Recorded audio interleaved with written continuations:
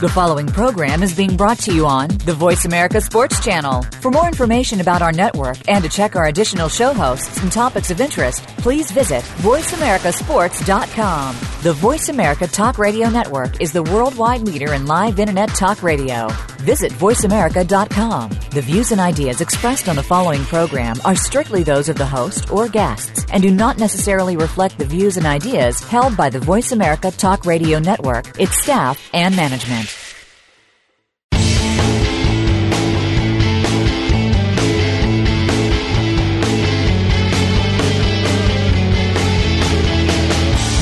There's a strong link between sports and medicine. If you're not at the top of your medical game, you can't play well, or you just can't play. Welcome to Bruce the Sports Doc with medical expert Dr. Bruce Grossinger. This program looks at advances and breakthroughs in medicine and how it relates to sports. Plus, you'll receive preventative tips and analysis of sports injuries this week. Now, here's Bruce the Sports Doc. What's going on, America? Welcome to the next segment of Bruce the Sports Doc here on the Voice America Sports Network. I am your host of this show, Spencer Grossinger, and we have got a boatload of topics to talk to pertaining to the NFL here on Bruce the Sports Doc.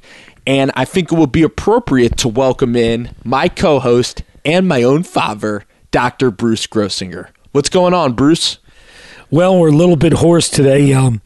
We just came back from the big drubbing, I would call it. The Dallas Cowboys beating the Philadelphia Eagles, and I certainly had, as I do, something to say about it. And so I'm a little raspy, so I apologize for my voice, but I'm sure glad that everybody's tuning in to Bruce the Sports Doc here on VoiceAmerica.com. Perfect. And right before that game began, a prior 7 hours to the Dallas Cowboys taking on the Philadelphia Eagles, we had the Battle of Ohio go on. And what was important about the Battle of Ohio was not that it was about the 8-3 Bengals taking on the 7-6 Cleveland Browns. It was that a young man from Tyler, Texas, was starting his first NFL game. And this young man is also known as Johnny Manziel, but here we call him Johnny Football.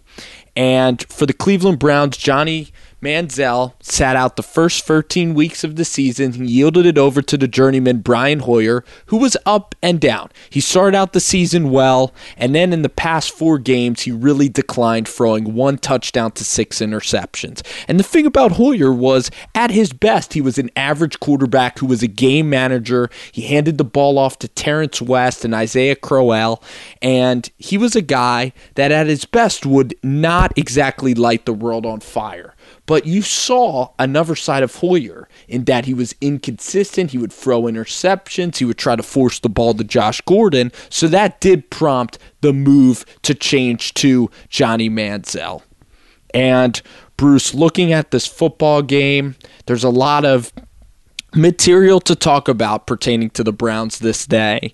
But really, Johnny Manziel, this day couldn't have gone any worse. I mean, any worse. Well, I certainly agree with that.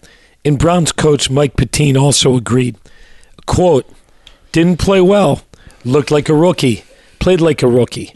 We didn't play well around him, but he made some obvious mistakes that typically a veteran quarterback won't make. So this clearly, Cincinnati was ready. Cincinnati threw the gauntlet down. And in fact, there was a bit of a comment by Marvin Lewis, and again, it was made on a local radio station. Nothing like a big terrestrial internet-based station like ours. Of course not. Just a local station. Right. It just shows you whenever you go on the air, people are going to hear about it. And if you say something controversial enough, and if you're important enough, like Marvin Lewis, they're going to report it. When he called Manziel a midget, and this certainly required a lot of damage control and apologies by Marvin Lewis, but Cincinnati backed up the talk. 20-0 halftime lead. Essentially, Johnny Manziel completed 4 passes in the first half for 22 yards. His quarterback rating in the first half was 12, kind of hard to do, with 2 interceptions. And the worst part about it was there were 2 balls that could have been interceptions. So there were actually 4 potential interceptions in the first half. The way that those interceptions were thrown, the manner, too, was very concerning because the play before the half, Manziel had the ball at the 30-yard line, and he scrambled out right. It was actually a 3rd and 2. He had Josh Gordon wide open, his first read, and he could have just stood in the pocket and made a very conventional throw for a first down to keep the chains moving. But instead, Manziel scrambled out, trying to be a hero, which was a common theme on this day. He was trying to be a hero. He moved out, rolled to his right, and then ever since Pee Wee football, the first rule of playing quarterback is don't be late throwing the ball across the middle of the field, scrambling right. And that's exactly what Manziel did on that interception. He tossed the ball 30 yards, lofted it up into the end zone, and Adam Pac-Man Jones was able to pick off the football. So Johnny Manziel was late with his passes. He was dancing too much. He was trying to be the guy he was at Texas A&M. And a lot of it is there's a lot of baggage that comes along with Johnny Manziel. People expect to see him running around and making unbelievable, ridiculous plays. But really, in his first NFL start, if he had more of a Ryan Tannehill-ish approach to the game or more of a Derek Anderson approach where he would drop back, just deliver the ball on time and accurately, that's what Patton was looking for, and that's what the Cleveland Browns desperately needed, was just a guy to move the sticks and hold the football. But the Cleveland Browns defense did Johnny no favors. Jeremy Hill had 162 yards on the ground and 2 scores. He gashed them. He absolutely embarrassed the Cleveland Browns defense. And in the first quarter, when the whole stadium was all hyped out for Manziel, the Browns got the coin toss, and I disagree with what Patine did here. He elected to defer to the second half. When you have Johnny Manziel, you have all the electricity, all the eyes are on Cleveland for this football game, all the buzz in the stadium, and you elect to defer to the other team. I mean, that to me definitely was a big, crucial error that ended up biting him because Cincinnati stalled the clock, took a 7-minute drive down, and then Manziel's coming in there 7 minutes later. The whole half the first quarter is already over, and now Johnny's coming in already down 7? I agree with you. What I think is it sends a certain message. It sends a message that you don't have confidence in your quarterback. And the fact the air really was let out of the ball. You see that Cleveland, this was a team loss. Cleveland was not prepared. They all 3 phases of the game they played poorly. So it's not all on Manziel, but obviously the quarterback always gets more of the blame and more of the accolades when they win. And this was a case where there was so much hype in college that he couldn't have lived up to that. But it was just an altogether bad performance. But when you look at this week, Aaron Rodgers had an epically bad performance. But, obviously you put that in context with his whole body of work. By next week, nobody's going to be thinking of Aaron Rodgers. Sorry about the Freudian slip, because he's already established himself. But with Manziel, certainly by deferring in retrospect, that was a bad move. What really worries me about Manziel is that he's a guy that in college relied on his legs to make plays, and the ridiculousness of Manziel's play was actually the norm for Johnny. And in the NFL, he's going to have to definitely constrain those highlight reel type plays. He can't try to be a hero on every play. There's going to be third downs where he's just going to have to hit a second read on a slant route and just hang in the pocket and do conventional quarterbacking. That's what Russell Wilson does. He's also a guy that can use his legs, but use it in moderation. You don't have to be a hero, and that's what I saw from Johnny, and that's worrisome. If he can't play conventional quarterback, there's no place for Manziel in this league. But there is always a place for Manziel in commentary and in the media. And that's why it's so fantastic to see Johnny play, because even when he fails, like he did yesterday, he was still a guy that put a lot of material out for the analysts to go over. And his style of play, he's so entertaining when he drops back 30 yards. It's like you're watching a video game sometimes with Johnny Manziel when he goes back 30 yards, because you don't see any other quarterback in the league do it. And then he'll just lob the ball up. At Texas A&M, he had Michael Evans to go get the ball for him. So for Manziel, he just has to let the game come to him, make short and concise passes, and move the rock. And the thing also in the first quarter I want to talk about is that when Johnny Manziel first came onto the field, they called 2 straight running plays, and then they set up a 3rd and 3. And Manziel, they called a play where he only had 2 receivers that were eligible to catch the football, and Manziel scrambled. He couldn't get a first down, so suddenly they went 3 and out on the first possession, and Cincinnati again had another long drive resulting in a field goal. They completely put their footprints all over this football game. Cleveland's defense couldn't get off the field, and it's just really sad because the week prior, Cleveland's defense was absolutely awesome versus Indianapolis, and Brian Hoyer had every opportunity to win that football game. And here, Johnny Manziel just received no help from the defensive unit. They couldn't get off the field, and that's very demoralizing for a rookie quarterback. And he tried to do everything in this game, but it just was a desperate attempt at a win, and it shows you need 22 guys on the same page to win football games. It's not like basketball. Well, this makes me think back to another rookie quarterback who had a very poor performance, not in his first game, but in his first year. His name was Troy Aikman, and he also played at home on Thanksgiving against the Philadelphia Eagles. And the Eagles shut out the Cowboys, and Aikman was sacked 8 times. This is when Aikman came out of UCLA. And the idea of a rookie coming in and floundering and doing poorly is certainly more the rule than the exception. And somebody like Andrew Luck, extremely mature, who steps right in and plays and does well from the beginning, is certainly the exception. And that's one reason Aaron Rodgers played the role of understudy. He waited. He had to wait his turn while Brett Favre played. Even Steve Young had to wait his turn, waited for years to play while Joe Montana was playing. So, on one hand, we just don't know. Is Johnny Manziel going to be Doug Flutie, or is he going to be Russell Wilson eventually? We just don't know. But one thing can be sure, we're sure going to be watching. The thing I also want to point out, though, is that the trend is going away from your original statement because you had Cam Newton succeed. Even you had Robert Griffin III, who has played really poor football the last 2 years, but in his first year with Kyle Shanahan, he succeeded. And look at where Manziel was selected. He's a first-rounder. There's expectations that come with where you were selected. And in this day and age where rookies are consistently getting the nod to start, look at Blake Bortles. The trend is continuing to change. It's a what have you done for me lately society. And in the NFL at the quarterbacking position, fans aren't as patient as they were in the 90s, or NFL organizations can also be attributed to that claim as well.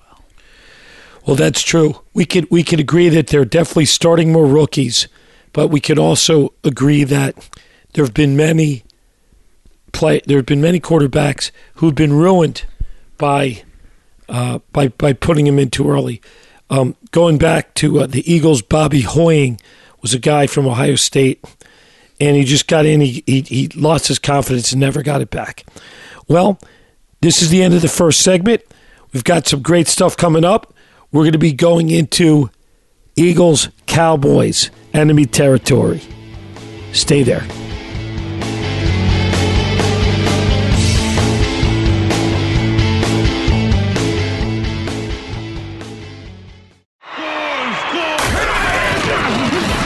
Your internet flagship station for sports.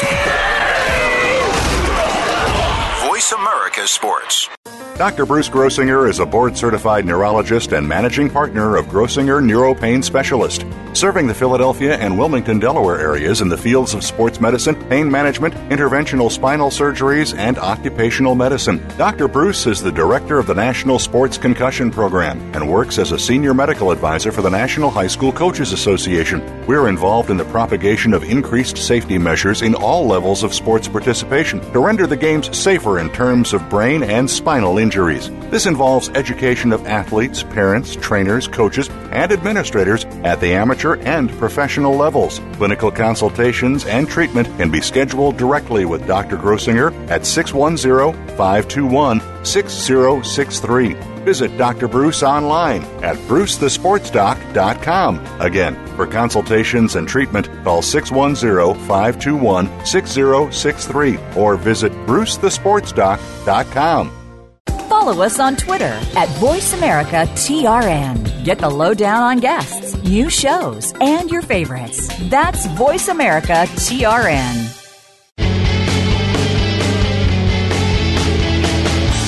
You are listening to Bruce the Sports Doc with Dr. Bruce Grossinger. If you have a question or comment about today's program, please call in at 1-888-346-9144. That's 1-888-346-9144. Or send an email to Bruce at brucethesportsdoc.com. Now, back to the show. Welcome to the second segment of Bruce the Sports Doc here on the Voice America Sports Network. In the first segment, you can go back, look at the podcast page. We recapped everything you needed to know about Johnny Manziel and his debut in Cleveland. But on this night, Bruce the Sports Doc and I took an excursion vehicle down to Lincoln Financial Field to see the primetime battle for the NFC East bragging rights and really for the NFC East lead. And this battle was between the Dallas Cowboys and the Philadelphia Eagles. And it was a very interesting game filled with offensive fireworks from start to finish. Completely opposite of the first meeting, which took place on Thanksgiving in Arlington, Texas, at Jerry Jones's Palace. So, Bruce, you went to this football game. Let's first talk about the first half of play and how the Dallas Cowboys were able to get off to such a start that they were. Well, beginning the game, there was a really odd play. I don't think I've seen one like this, where the kickoff, essentially, they were kicking into the wind, and the ball landed exactly between the deep receiver and the blocking receiver. And what happened was it was almost like a knuckleball, and the wind killed it, and the ball just died. And the effect was an onside kick. Certainly Josh Huff, who's a rookie from Oregon, wasn't expecting this, and was almost frozen by the ball being there, and it essentially was a muff where Dallas recovered, and then they immediately drove in for a touchdown. So before you even got settled in your seat, Dallas was ahead 7-0. This thing just snowballed.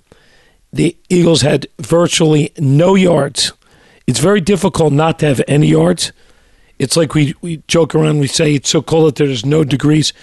You in an NFL game, you won't see a quarter with no offensive yards. But sure enough, the Eagles pulled it off. Sanchez was poor. Shady McCoy was read for 0 yards. I mean, including negative yardage. And the first quarter was just an unmitigated disaster. Mark Sanchez strikes me as a quarterback that thrives off of a running game. I don't think he is a standalone type of guy that can deal with minimal rushing attack. There's a few guys in the league that can do it. Aaron Rodgers, Tom Brady are a few of the names of guys that can function without rushing attacks. And Mark Sanchez is a guy that needs LaShawn McCoy and needs the offensive line to get him yards and get first downs. And that's how the Eagles offense works. They need to get that first down so that they can build this up-tempo machine that they have in Philadelphia. And if they're not getting that first down, it's usually going to be a very short drive that's even going to be shorter than most teams that go 3 and out because the Eagles have an up-tempo style of ball. So for LaShawn McCoy really to not have a big game in general, the second meeting between Dallas and the Eagles, that was a huge reason why Philadelphia lost this football game. In the game in Dallas earlier, LaShawn McCoy was the player of the game, and he was really the reason that the Eagles were able to trounce Dallas because he had 132 yards on the ground, some big scores and big runs, and they really set the tone by running the football, the Philadelphia Eagles. And when you have Mark Sanchez in the game, it's a huge key for him to be able to play action and use that rushing game to his advantage. So in the first quarter, Dallas really stopped the run, but let's also talk about Tony Romo and Jason Witten. That first quarter, Tony Romo and Witten put on a display, and it was all allowed because the guys up front really won the line of scrimmage. Romo consistently had 4 to 5 seconds to deliver the football, and he was very precise and accurate. The first game, Romo, their offensive game plan was putrid, to say the least. They didn't use Dez Bryant. They didn't use Jason Witten. Dallas just handed the ball off, and the most exciting play that Dallas had in the first meeting was maybe a Cole Beasley 15-yard out. That was like exhilarating by Dallas standards the first game. But this time they actually said, hey, we have Dez Bryant. We have one of the most athletic receivers in the history of the National Football League. Why don't we use this guy? And you know what? They actually threw the ball down the field, tested the Eagles cornerbacks, and you know what? Dez Bryant caught 3 touchdowns, and that was really the difference in this game, is that Dallas actually took shots down the field with Dez Bryant, one of the best receivers in the game right now. So for Tony Romo, they actually struck fear in the Eagles secondary, and that was a huge component why they were able to win the football game, was Romo was unleashed in this game. Well, the other side of the coin, certainly I agree. We got to give kudos to Romo. The offensive game plan was much better. Jason Garrett certainly extended the field. But the Eagles' Achilles heel all season is their cornerbacks, not quarterback. And that includes Bradley Fletcher and Kerry Williams. This is just unbelievable. Watching all the games, they literally don't turn around to look at the ball. So one of two things happens. Either they interfere with the receiver because they run into him. You can't run into a receiver when the ball's in the air. So by being unaware of where the ball is, they will either interfere, or what happened 3 times with Bradley Fletcher covering Dez Bryant, the ball will just settle in and they won't make a play on the ball because you can't make a play on something you can't see. Rarely, they'll be in perfect position and they will follow the eyes of the receiver and will just have enough instincts to knock the ball away. But good good cornerback play, certainly evidenced, as we saw in Seattle last week, Richard Sherman. Unbelievable. Essentially involves, watching the ball and playing it and timing it just right. There was a lot of controversy about this game, and that many fans, if not all, felt that Bradley Fletcher should be benched for the upcoming Saturday game against the Redskins. But Chip Kelly, one thing is, he's very steady, he's very predictable. So he came out in favor of his team and said there will be no further moves in the starting lineup when asked about changes in the secondary. And when asked why he wouldn't consider the change, he said, I've seen Fletch compete. I think he gives everything he has. And the one thing I like about Fletch is he's going to compete out there. He made a bad turn once on the ball. The other ball was perfectly thrown. So one thing about Chip Kelly is he certainly backs up his team. He doesn't throw anybody under the bus. And while he will make an interesting quip in his news conference, more so than Andy Reid, who was bland and rather lifeless, he will not show his hand at all and will not throw his team, as I said, under the bus and will not insult his players. What's the biggest cure, or what is the cure to poor secondary play? In this case, I believe it's upgrading the personnel. I've seen enough of Kerry Williams. he's below average. He's a streaky guy. You could tell in the beginning of the game.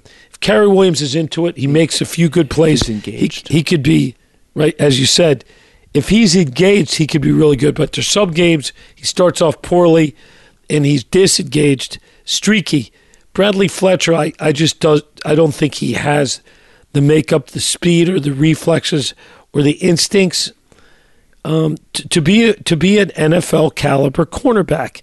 I think they have to upgrade both of those cornerback positions, as well as the safety with Nate Allen, who has been poor. Last year maybe took a baby step. It regressed badly. So essentially 3 out of the 4 defensive back positions, the exception being Malcolm Jenkins, a very good pickup from New Orleans, a guy who I had very low expectations for, who's actually played quite well and been very physical. He has intercepted a lot of balls. Otherwise, when 3/4 of your defensive backfield is getting completely annihilated, you're not going to win any Super Bowls. You're not a championship team. I see that as their big hole that they need to upgrade in the offseason. Right. But you're a 9-4 team that's prepared to possibly get into the playoffs and try to win a football game in the playoffs. How do you get to 9-4? How do you dominate Dallas? How do you hold Andrew Luck to 20 points if your secondary play is that poor? And you look at the San Francisco game and the Arizona games, those games were close games that the Eagles could have won. And Seattle, they had a lot of trouble putting up 24 points. Russell Wilson was running for his life, and you know why? There's a couple of guys known as Connor Barwin, Vinny Curry, and Trent Cole. This defensive line has been awesome. One of the top 5 defensive lines in all the NFL. The cure to a poor secondary or average secondary play is putting pressure on the opposing quarterback. You saw Aaron Rodgers look abysmal yesterday, and that's because Mario Williams was pretty much in Aaron Rodgers' face all day long. The New York Giants won a Super Bowl against the most powerful offense of all time, Tom Brady and the 18-0 Patriots, because Michael Strahan and Justin Tuck were relentless characters. So for the Philadelphia Eagles, they're successful because they have defensive line play that's awesome. And yesterday, Dallas's offensive line protected Romo, and that's why he was able to throw up those lofting, beautiful passes, where in the first meeting, Romo was on the ground, on the turf. He was now standing up, sitting pretty in the pocket, and he was able to convert and see his guys downfield. I think it all starts from the front line, and if the Eagles are going to be successful this season, they're going to need better play out of that front line so that secondary doesn't get exposed, because I think Eagles fans this year are not quite giving up on the year. They don't want to go in the draft mode as you maybe proposed earlier in the segment for those positions. I do get what you're saying with those positions. They definitely need upgrades, but you have to deal the hand you were dealt for this 2014 season and truck on and look at ways to put pressure on Robert Griffin III the way the Giants were able to do last week. Well, certainly well posed with respect to the retort about cornerbacks. It looks like this segment has come and gone. We'll be back in 3.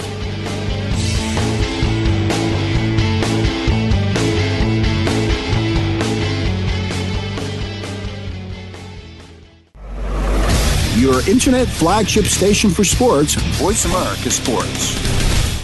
Dr. Bruce Grossinger is a board-certified neurologist and managing partner of Grossinger Neuropain Specialist, serving the Philadelphia and Wilmington, Delaware areas in the fields of sports medicine, pain management, interventional spinal surgeries, and occupational medicine. Dr. Bruce is the director of the National Sports Concussion Program and works as a senior medical advisor for the National High School Coaches Association. We're involved in the propagation of increased safety measures in all levels of sports participation to render the games safer in terms of brain and spinal injuries. This involves education of athletes, parents, trainers, coaches, and administrators at the amateur and professional levels. Clinical consultations and treatment can be scheduled directly with Dr. Grossinger at 610-521-6063. Visit Dr. Bruce online at brucethesportsdoc.com. Again, for consultations and treatment, call 610-521-6063 or visit brucethesportsdoc.com. We're making it easier to listen to the Voice America Talk Radio Network live wherever you go on iPhone, BlackBerry, or Android. Download it from the Apple iTunes App Store, BlackBerry App World, or Android Market.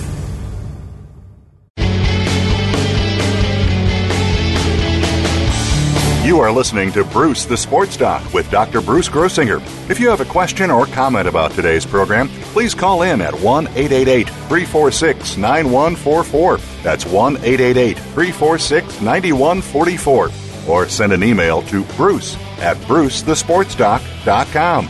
Now, back to the show.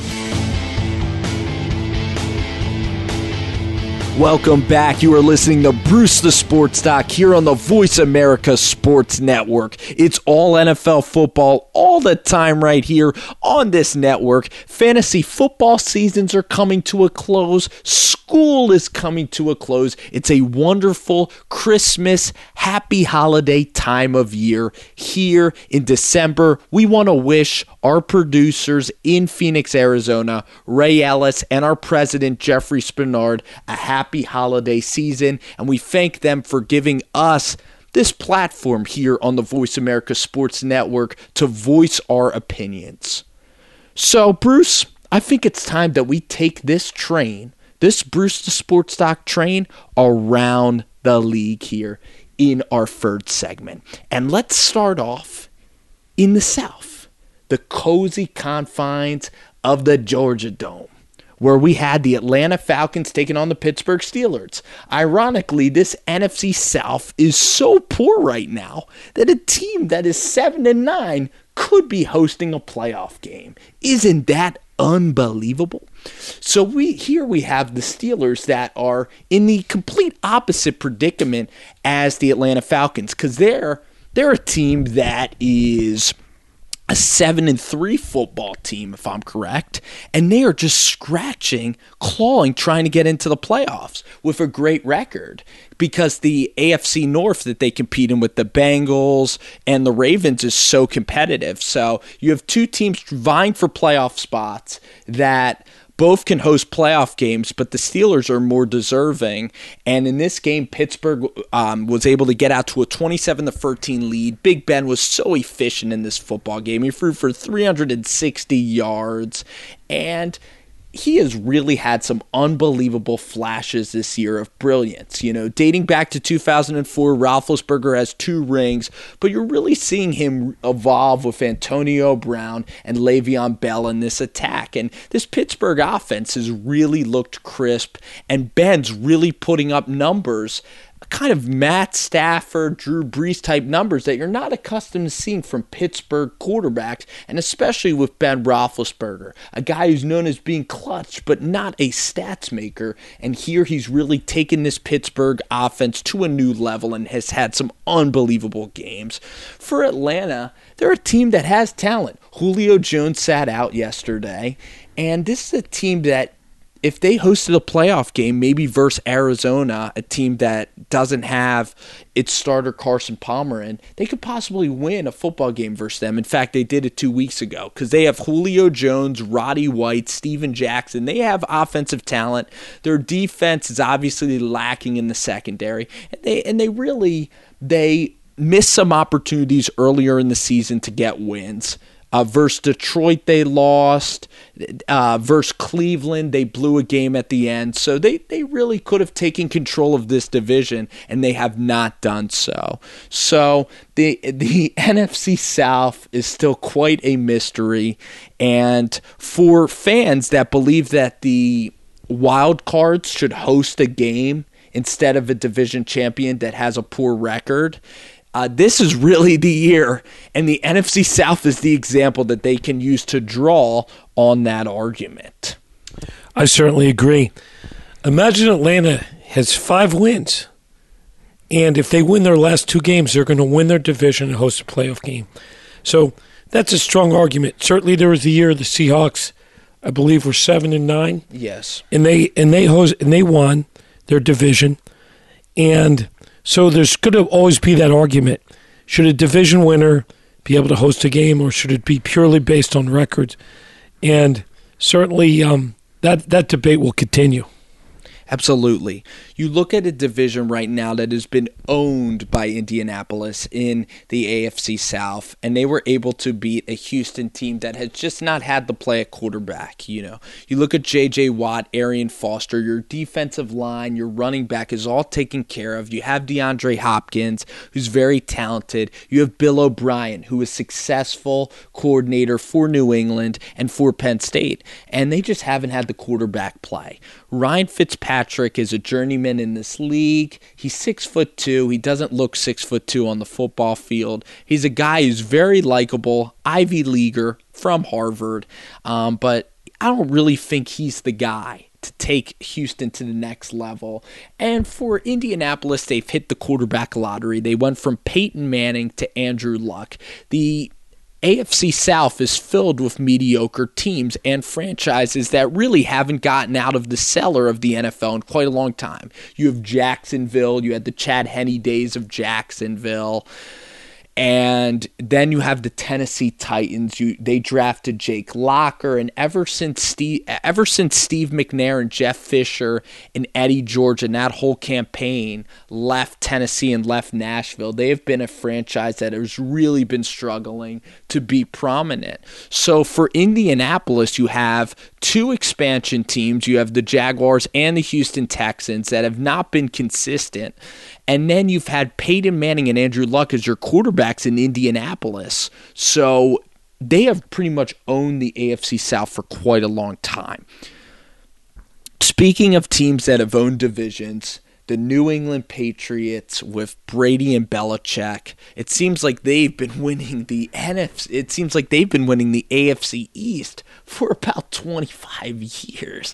Looking at Bill Belichick and Tom Brady and just this dynasty of wins in the AFC South. And that's also because of the inconsistency of Miami, Buffalo, and of course the third team in the AFC East is you have Buffalo, the Jets, and the Dolphins, right?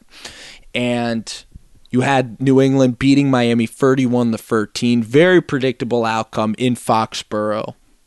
But Bruce, let's talk about this game that me and you watched very closely for playoff implications in both conferences. You had a team, the 7-6 Buffalo Bills, that are having a pretty nice year with Kyle Orton leading their team. He is not the reason that they're 7-6. It's because of that defense. It's because of Fred Jackson. But they were hosting the red-hot Green Bay Packers, the hottest team in the league, Jordy Nelson and Aaron Rodgers heading into Buffalo. And just talk about this football game, because this was pretty astonishing. I view this as one of the most stunning upsets of the whole season, in that Buffalo just completely stymied Aaron Rodgers. Aaron Rodgers had his worst game in memory. 0 touchdown passes, 2 interceptions, and the hero was a guy who came out of nowhere that even diehard Bills fans never heard of. His name is Bakari Rambo. So going back to the Rambo movies, Sylvester Stallone played Rambo, who was an action figure. This is a little guy, and he just came out of nowhere to intercept Rodgers on consecutive drives in the second half. And also veteran Mario Williams was a complete beast, disrupting Aaron Rodgers, and Aaron Rodgers just he looked uncharacteristically flustered. One of the telling points, we talk about karma, was a play which was a turning point. Aaron Rodgers was in his own end zone, threw about a 35-yard pass to a streaky Jordy Nelson, who had nothing but real estate in front of him, perfectly right on his hands. And Jordy Nelson catches anything. He's like a Venus flytrap. Anything that's anywhere near him. But this is right in stride, and it was just, it really portended, and to use the word, foreshadowed the rest of the game. And Buffalo just had a feeling that something special was going to happen. Absolutely. That play was very telling, a big missed opportunity by the Green Bay Packers. And looking at Buffalo, they are just so unbelievable at home. Their defensive line, the energy that they get off of that home crowd, there's not many teams that could come into Buffalo and really put up great performances there. They're kind of like St. Louis in the respect that St. Louis beat Seattle and they crushed Denver. And because of their defensive line, the pressure that they can put on quarterback, it again can neutralize and take over the game, as I mentioned before. So Buffalo, unfortunately, they're a quarterback and an offensive system away from really being a contender, because E.J. Manuel and Kyle Orton, I don't think you can go deep in the playoffs with either of those guys. And the way that the offensive system is structured, they really struggle in the red zone. And Dan Carpenter has really gotten a heavy workload as their field goal kicker. Buffalo just can't put away games when their defense is playing lights out. And they made it entertaining till the end. Rodgers down 6, and Mario Williams stripped Aaron Rodgers. And that was the end of the game as it resulted in a safety. Well, it looks like this third segment has really flown by, recapping the NFL. And we got a lot to talk about in the fourth segment, so please stay with us here on Bruce Sports Talk.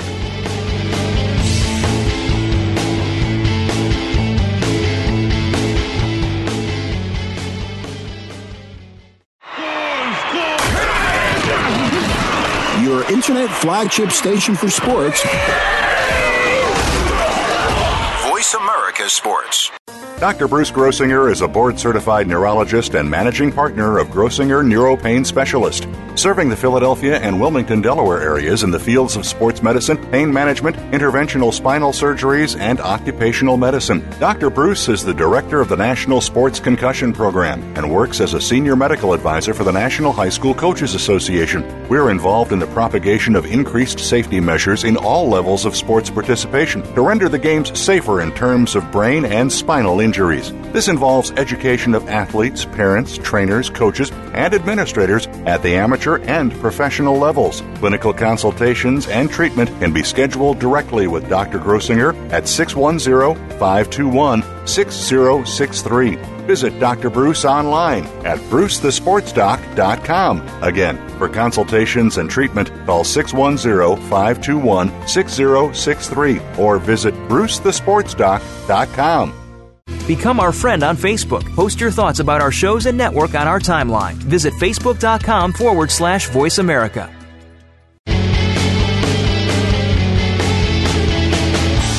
You are listening to Bruce the Sports Doc with Dr. Bruce Grossinger. If you have a question or comment about today's program, please call in at 1-888-346-9144. That's 1-888-346-9144.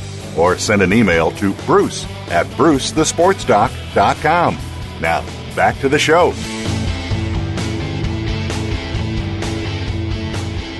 Welcome to the next segment of Bruce the Sports Doc. Today's segment will deal with the issue of concussion. Our idea and understanding of concussions have changed so much over the last 10 years. Even as much as 10 years ago, a young athlete with a low-grade concussion would have been allowed to return back to the field.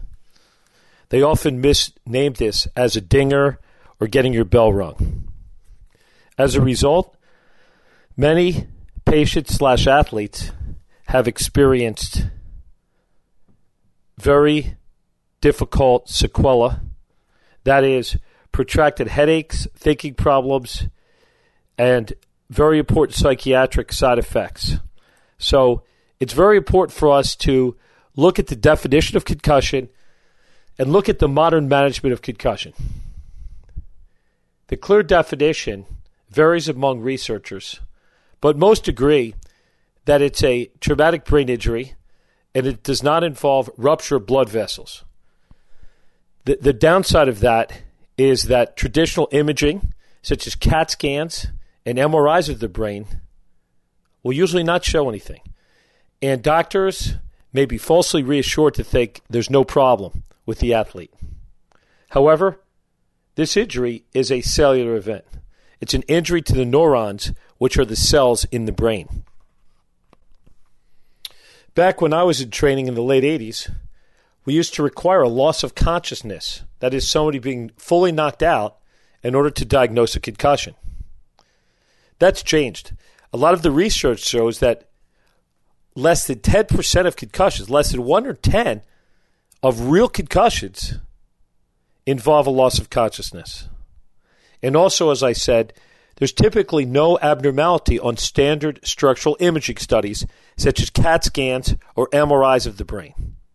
Okay, now, what causes a concussion? What are the forces? What's the physics behind a concussion? Well, typically it involves an acceleration, that's something that's moving forward, and something that recoils backwards, which is called a deceleration. Another important part of concussions is not only a force in a line directed at the head or the brain, but also the head rotating, spinning. Why do boxers get knocked out when their head spins? It's because those rotational forces produce great force to the brain. Further, if we look at sports concussions, we'll see that some of the worst, most protracted symptoms occurred people who have had rotational injury. Great example of that is the best hockey player in the world, Sidney Crosby. If you look at a slow motion video of his hit, you'll see his head forcefully rotating. So his brain is not only subject to some linear forces, that is, the hit straight forward, but also a rotary action. So these rotary forces cause tremendous injury to the brain.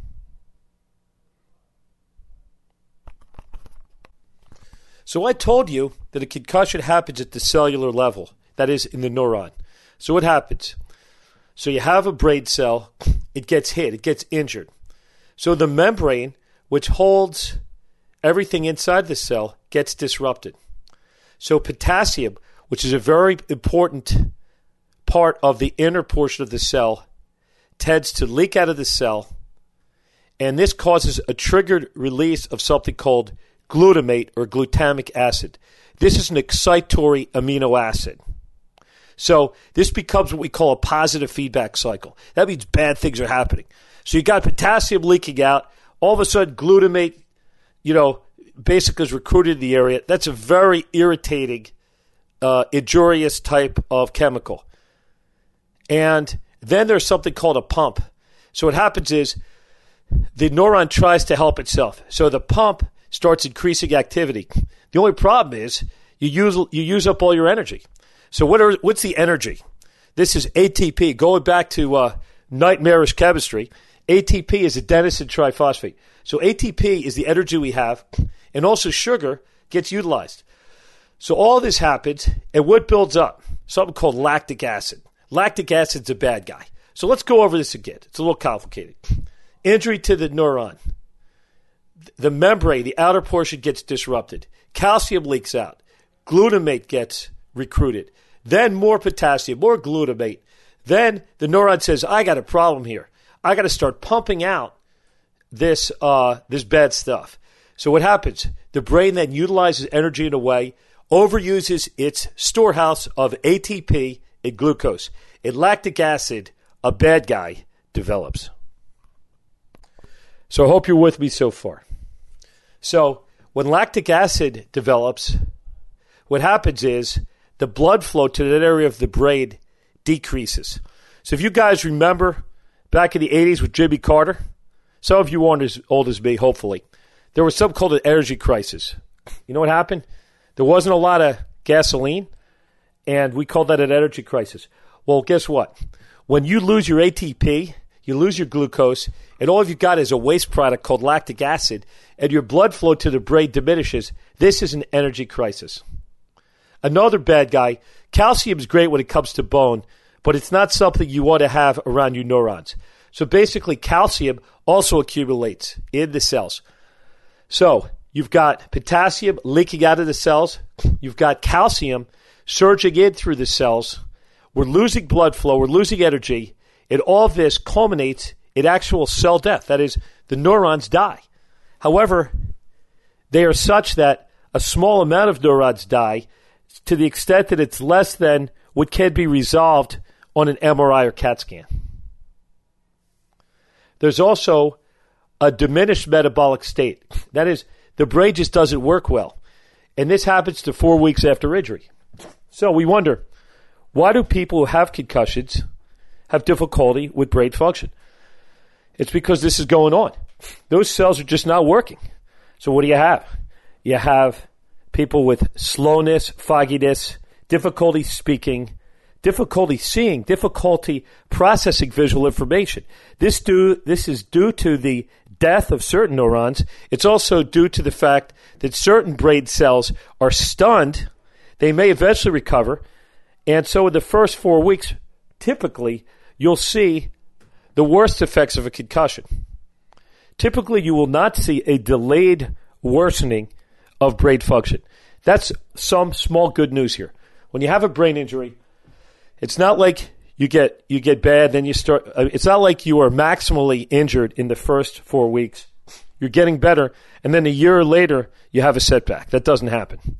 So when you see that as a neurologist, you have to think it's something else going on. Sometimes it might be a psychological part of it. That is, patients often get very frustrated, very depressed. They're sometimes, for instance, a minor league hockey player I just saw. He's 29 years old. He lost his whole career. So when somebody is unable to work, unable to make money, they're isolated, they're staying at home, plus there's a brain injury, particularly to the temporal lobes, which is a part of the side of the brain, what happens is people get depressed. So you can't see a delayed worsening relating to a psychiatric problem, but with respect to brain function, if you as a doctor or a trainer see somebody who has a stepwise decline, you should think about something else going on. Girls are reported to have a higher rate of concussion than boys in similar sports. There's no scientific reason that has been delineated yet, but some believe that female athletes have neck muscles that are not quite as well developed, and therefore that acceleration and deceleration, that motion is more because the neck is less capable of resisting the force. Also, it might be due to reporting. That is, male athletes may be less likely to report their concussions and symptoms. So it may be that there are more male concussions than is recognized. Okay, so that therefore, if the girls are more likely to report the symptoms and the concussions, it may be that the research is skewed so that, in fact, many of the male concussions are simply underreported. Let's go over the signs of concussion. Physical signs: headache, often mimicking a migraine, nausea, vomiting, difficulty with balance, tiredness. Light and sound are very annoying to people with concussions.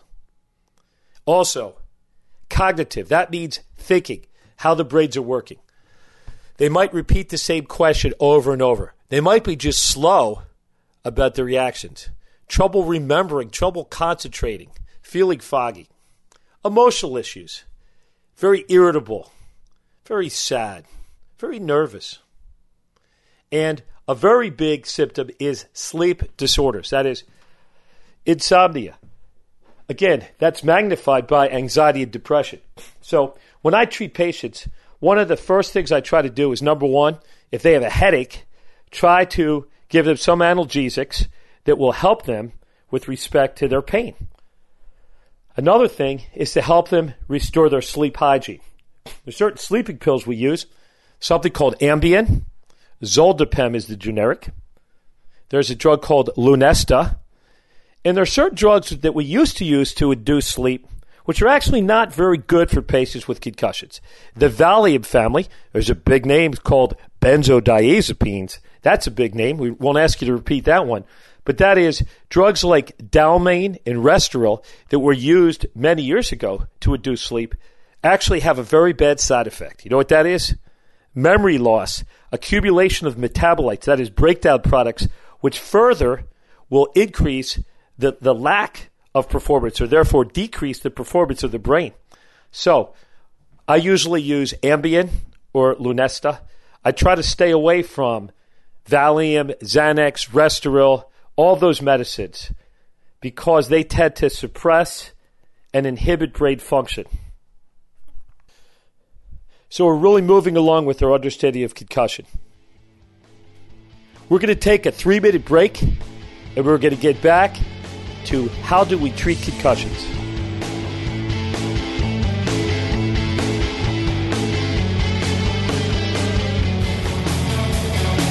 Thanks for joining the discussion this week on Bruce the Sports Doc. Tune in next Tuesday at 2 p.m. Pacific Time, 5 p.m. Eastern Time for another edition with Dr. Bruce Grossinger on the Voice America Sports Channel. We'll see you then.